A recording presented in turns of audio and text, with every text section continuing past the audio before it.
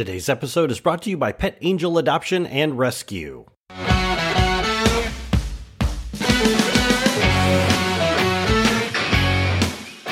Hello, everyone, and welcome to the Call of Leadership podcast, the podcast for those looking to be better leaders for themselves, their families, and in their communities. I am your host, Cliff Duvenois. Join me as I interview business leaders, thought leaders in our communities to hear their stories and get their advice. Now, today's guest is someone very special to our Michigan community. She generously donated time from her busy schedule to talk to us, and I'm anxious to share her story with you. So with that being said, let's jump right in.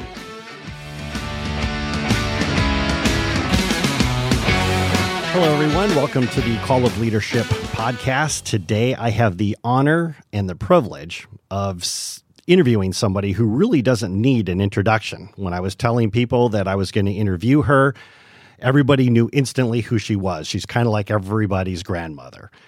Today, I am honored to welcome to the show Dorothy Zehnder from the Bavarian Zehnder family. How are you, Dorothy? I'm doing very well, thank you. Great. So what I would like to do is, because you have seen and experienced a lot. So what I would like to do is take a little bit of go back in time and kind of ask you some questions about some really key pivotal moments in your family and the community's history. So the first question that I would like to ask is, the Fisher Hotel existed and you worked there. I did. And then in 1950, Tiny and yourself decided to buy the Fisher Hotel. We did. Now, the restaurant business is tough. What made you and Tiny think that you could be successful at running a restaurant? Well, we had a background of restaurateurs. I was a waitress here at Fisher's. I worked for the Liddy Fisher family, and then when their son was of age to take over, then I worked for Elmer Fisher and his wife Marcella. So I worked for them, and I always liked the restaurant business. So when the restaurant was, I'll have to go back a little why we did actually buy this. In 49, we had a bad snowstorm, and the Fisher family had on their menu, as did the Zehnder family across the street, had the same thing on their menu. They had duck, chicken, goose, and turkey.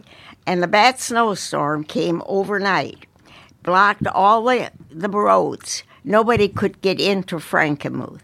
Well, we had all that food here, and what are you going to do with it? Nobody came to town for Thanksgiving. So Elmer Fisher decided he did not really like the restaurant business that well, but he took it over from his family because they were of age to get out of it. And then he said, well, this is it. He's going to try and sell the place. So my husband collected garbage. He had a garbage route, and he collected garbage here at Fisher's, at Zehnder's, and also at the Henry Fisher Hotel, which was up the block here just a minute. And then, so Elmer Fisher said to my husband when he was here one morning, are you folks interested in buying this place? I'm ready to sell.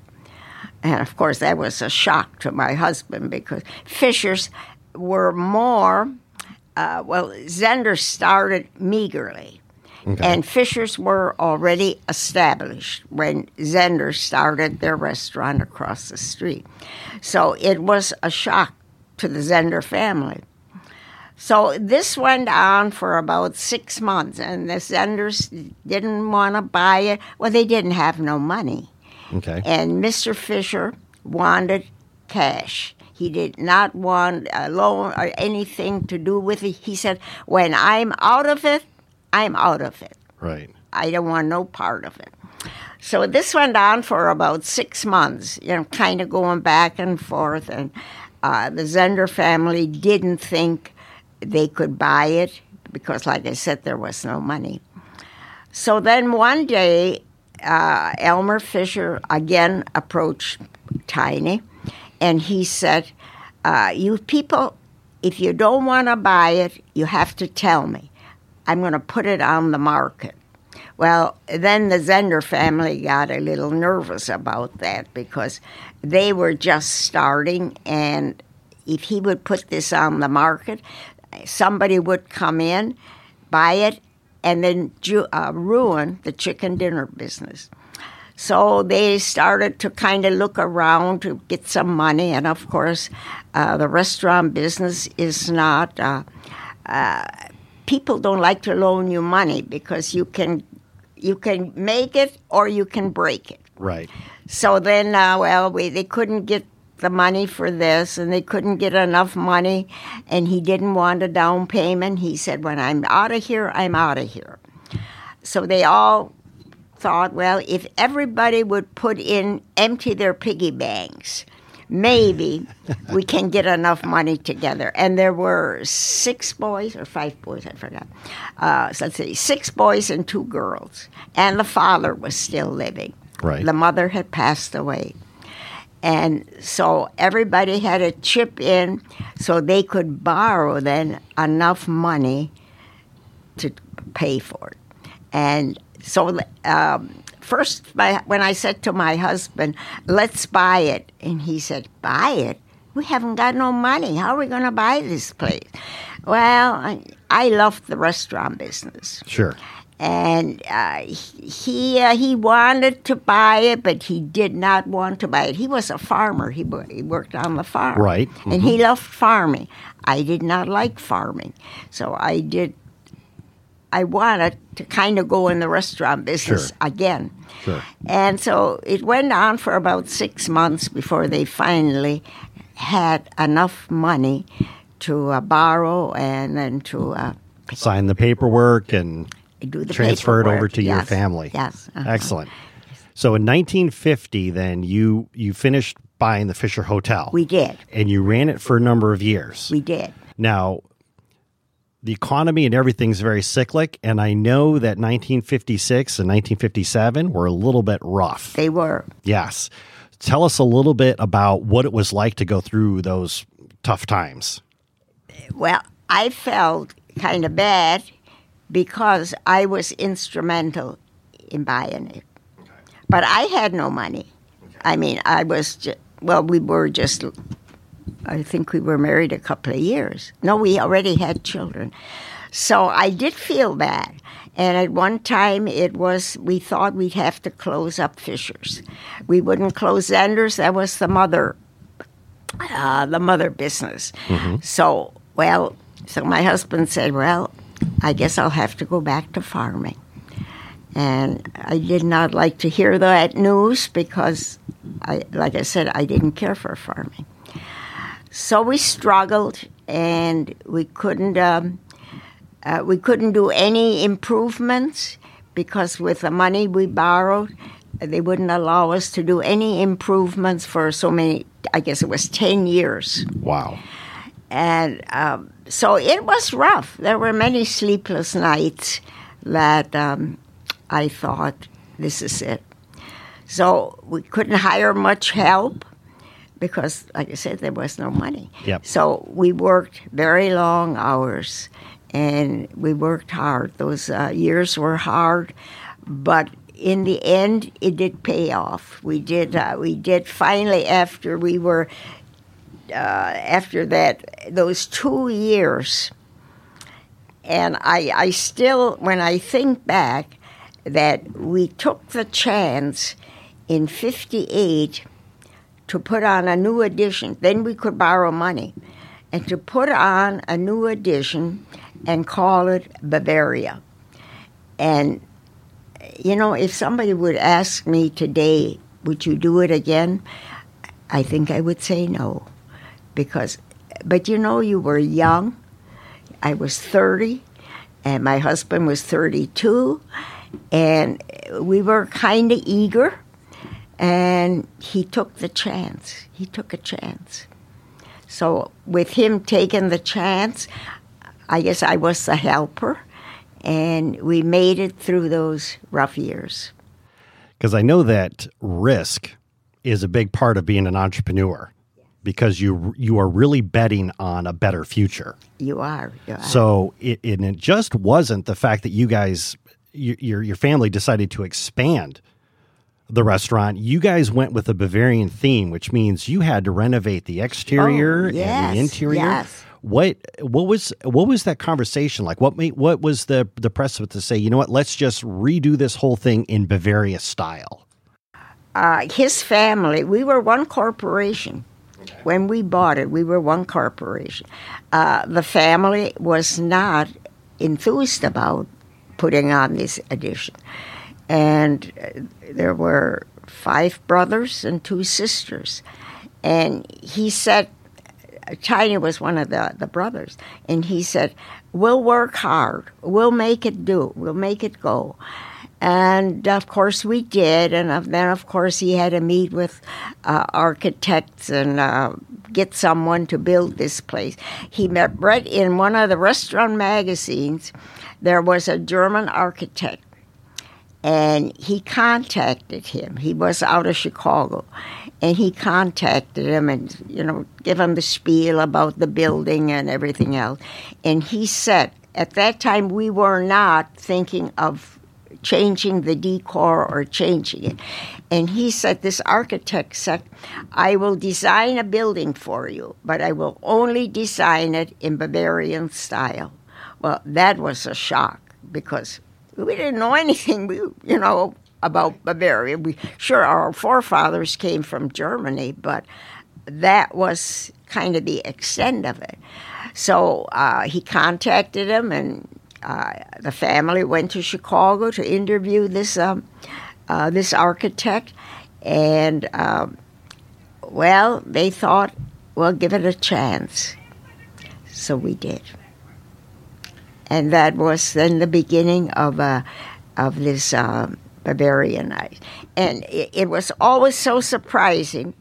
This architect never came to Frankenmuth, never to even check out what he did. And it was beautiful. It was a beautiful building. But he never came to see it. Wow, that's interesting. Yes. That always shocked us, that he never, when you do when I make a dinner and the dinner is good and it looks good, then I'm proud of that and I want people to enjoy it. And you would have thought that he really wanted to see this building. Sure. Never came. Interesting. And he died then after his death. We had just lost track of him. Oh, that's a real shame. So when you got the restaurant, you were dividing up responsibilities. Yes. And from what I read online, Tiny asked you if you wanted the back of the house or the front of the house. And you said the back. Well, the kitchen. It was. I did work the front of the house, and then on weekends, I would work weekends I worked the front of the house. Weekends I would work the back of the house, and then. He didn't like the idea that people would ask him questions about food and he didn't know how to make it or he didn't know what was in it. So finally he said, we have to make a different arrangement. What would you like? The front of the house? Would you like the bar? Would you like to take care of the waitresses? Would you like the dining room? Or would you like the office? Or would you like the back of the house?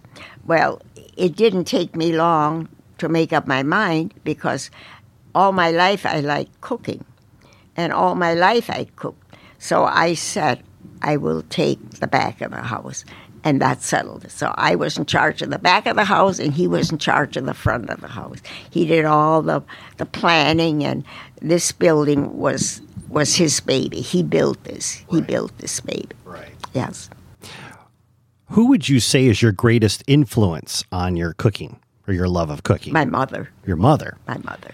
I looked her up. Is it pronounced Hedwig? Yes. Hedwig Hecht. Okay. In English, it was Hattie. And her sisters, they all called her Hattie. Okay. She was always Hattie. Okay. And to us, children, you say Mom. And she would always bring you into the kitchen. You were always cooking, helping out. I lived on a farm, and of course, I told you I didn't like farming, and Mother would help my father on the farm, and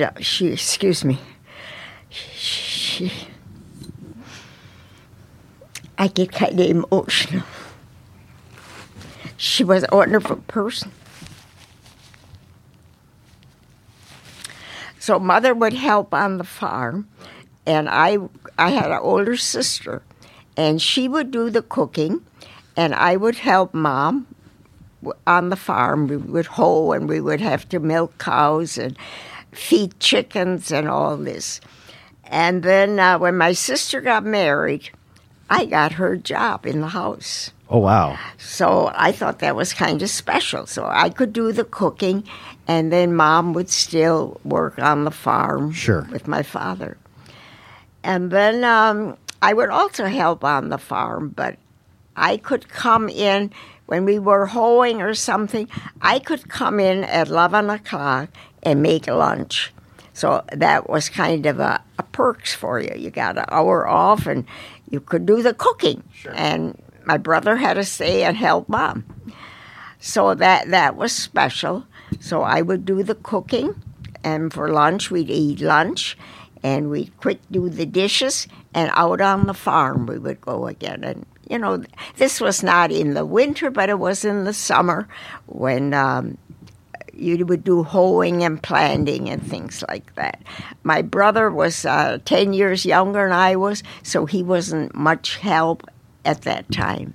So speaking of cooking, I've got my producer, Miranda Urbanzik, in the studio with us today, and actually she has a question that she'd like to ask you. Okay, Miranda. Why did you decide to specialize in family-style chicken dinners?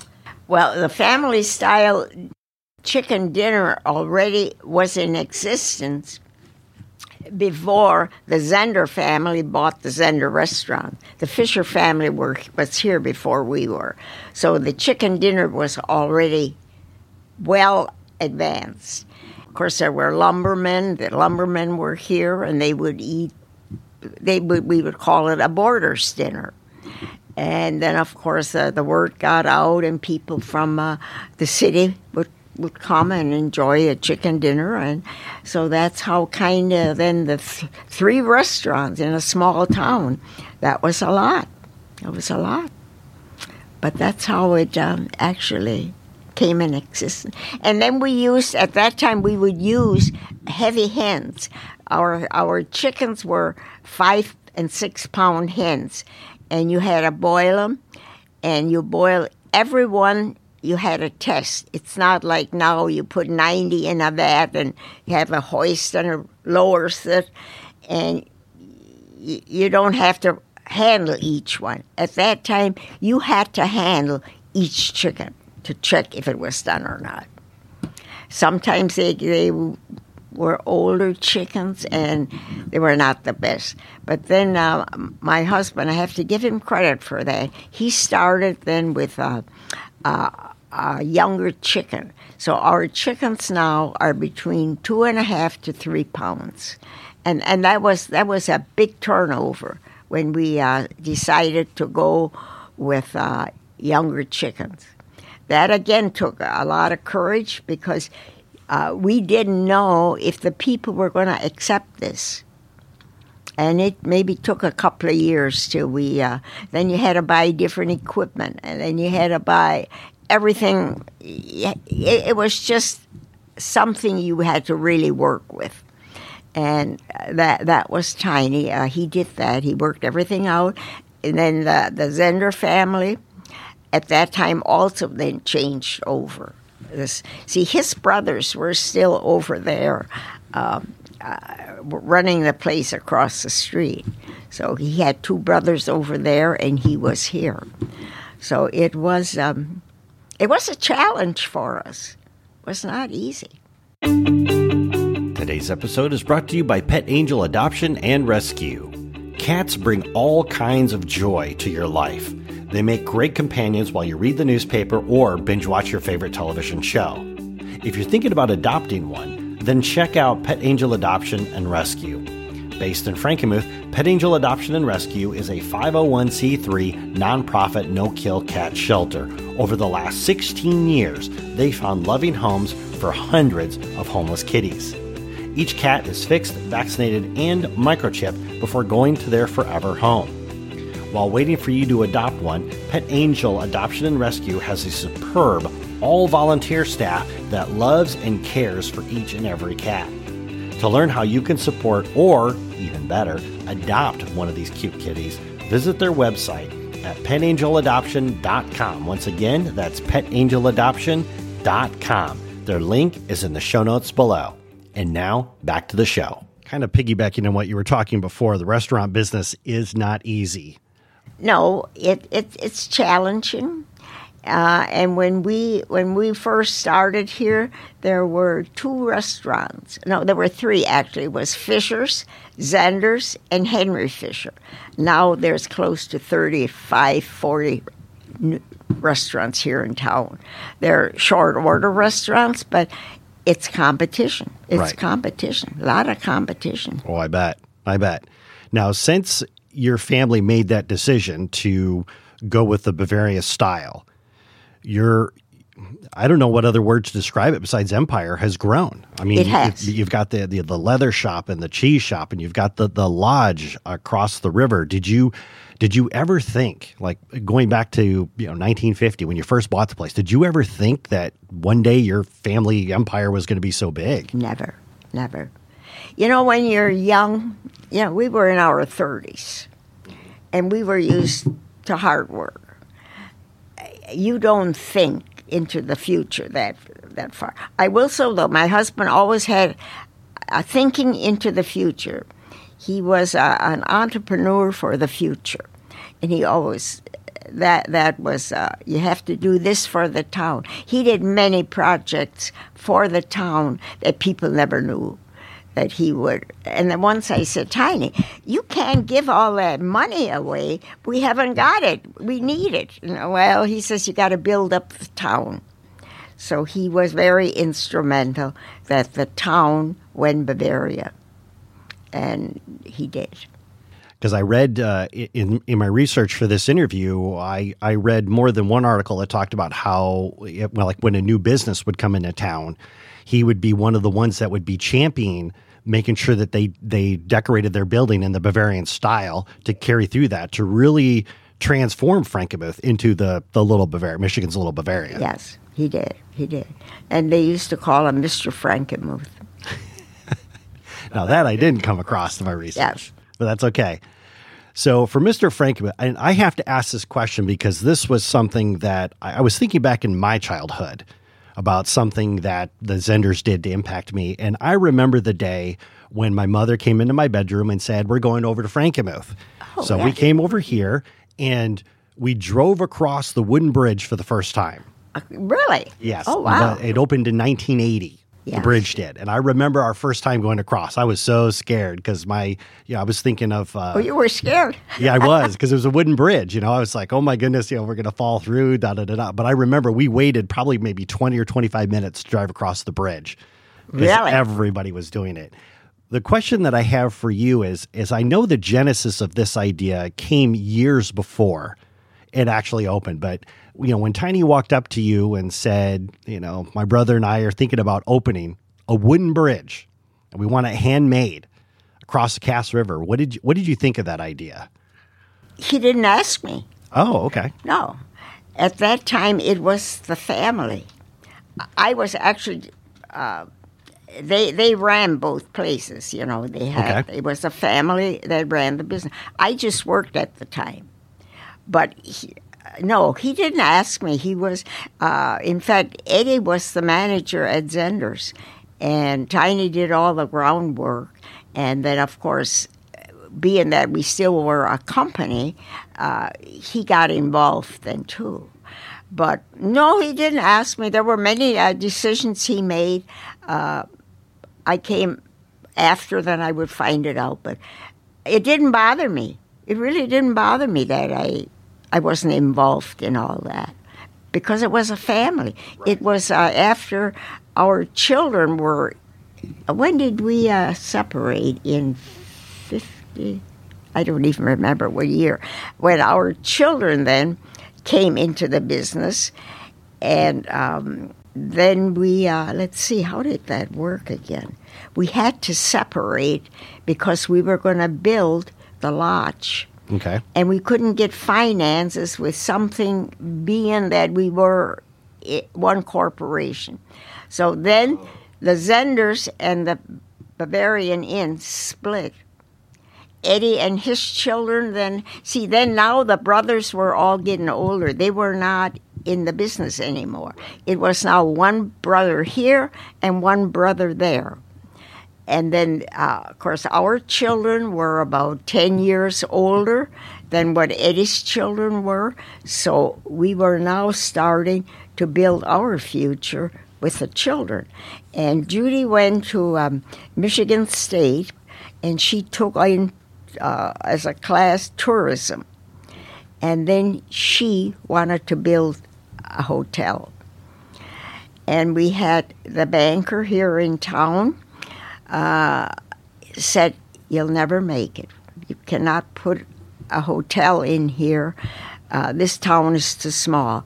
And he would not give us any money from the Frankenmuth Bank because he didn't think we would make it. Now, this was already the second generation that had no money. So you can tell we were struggling all our life to make things meet things. So then she built a hotel. She graduated from college, and then I don't think she was married. No, she wasn't. Then she started gathering things together to build this hotel, and got architects and things, and we built the hotel.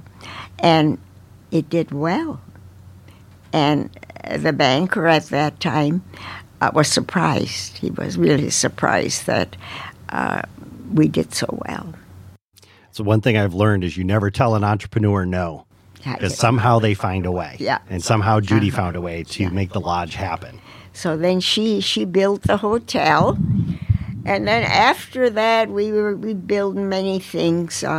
We had a nice place in Bridgeport, which is now the Love's gas station. I don't know if you've driven there. We had a gas station, and we sold chicken dinners there, and that did not go very well.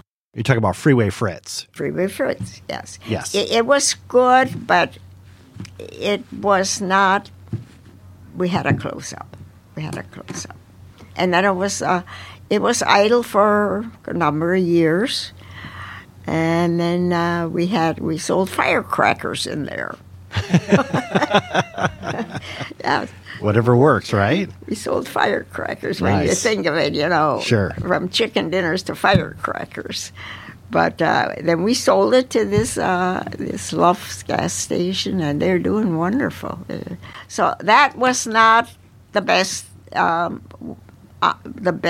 business we had, but we struggled through it, and then finally we closed it up. And then we built the river place. Right. And that was a struggle all those years to get that up and running. And so now it's the third generation that's running River Place. Speaking of which, you mentioned this before about bringing up your kids in the restaurant business, and they're working in the Bavarian Inn Yes. empire. Your grandkids as well. What's it like knowing that your family basically bought into your vision and are working here? They're making successful careers here. They're growing. What you've done, what's that like? Well, they worked here. They all worked here. And my husband always said, you have to pay these children as soon as they work for you. You've got to pay them. Because then they have that instinct to keep on going. Sure. And that we did. Bill was 9 months old when we bought this place. And, of course, I was a young mother. Judy was 5 years older than Bill, and she was in school.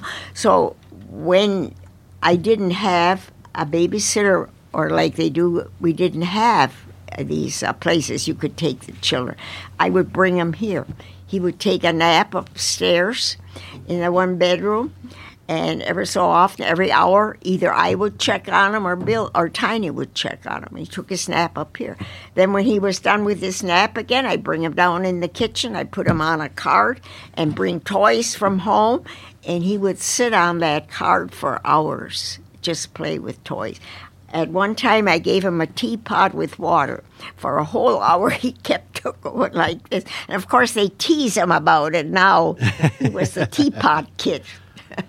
But I brought the children with me. I had to bring them with me.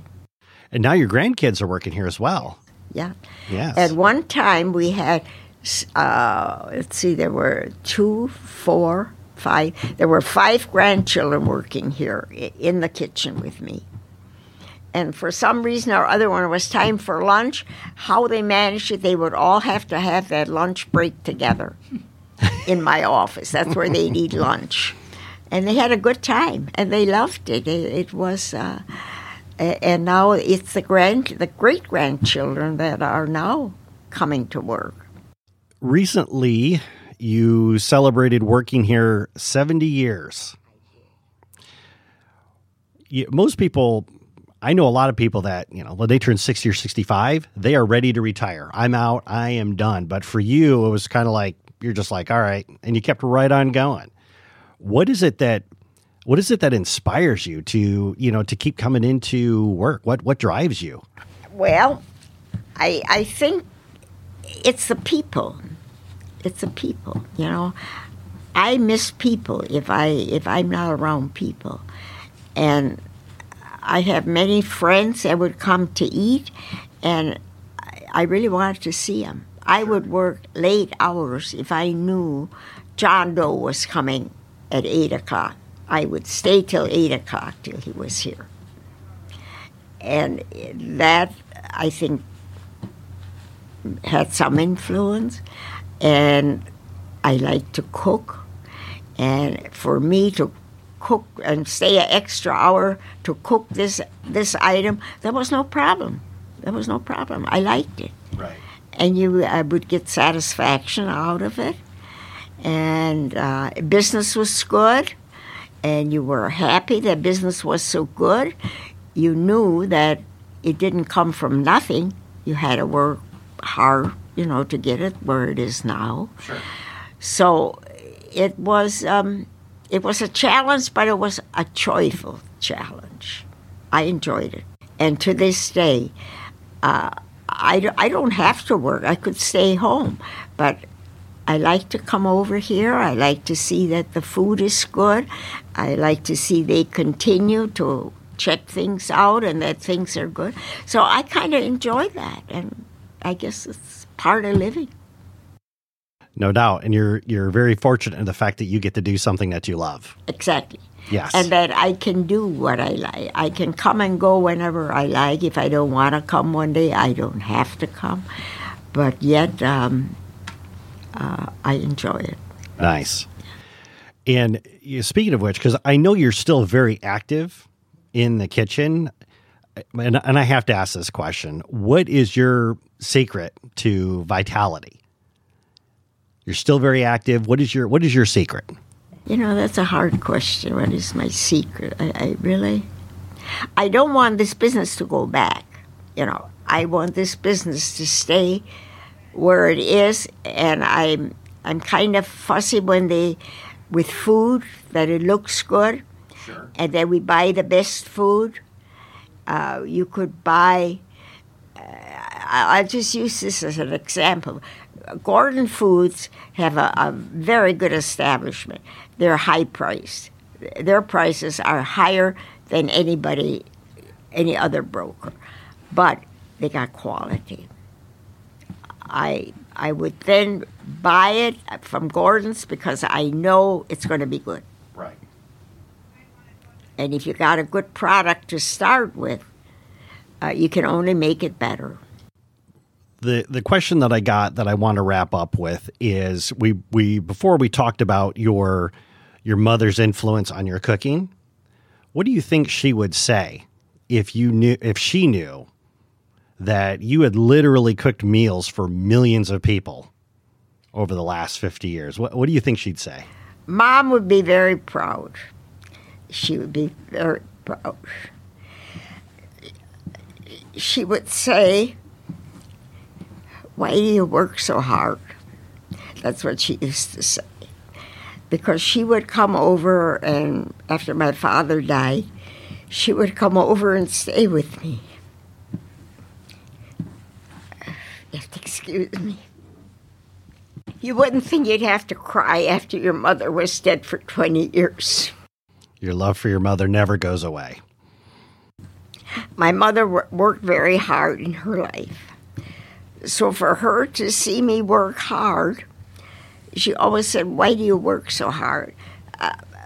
Because Mother would work hard, but she would have her evenings free.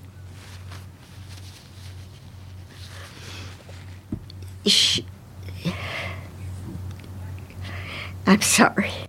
Let's take your time.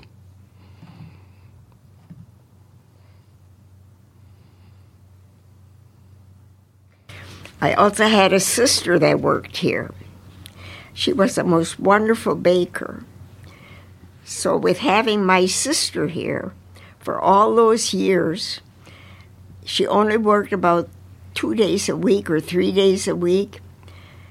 It was, for me, to have. I'm so sorry. It's okay. Now, Mom would say, "Why are you crying?" Sounds like she'd be very proud. She would be. She would be. Wonderful. With that, I'm going to go ahead and wrap up this interview. Dorothy, I can't tell you what a treat, what a pleasure this has been, just taking a little bit of your time because I know you're extremely busy. So thank you for speaking with us today. I really do appreciate it. It's no problem.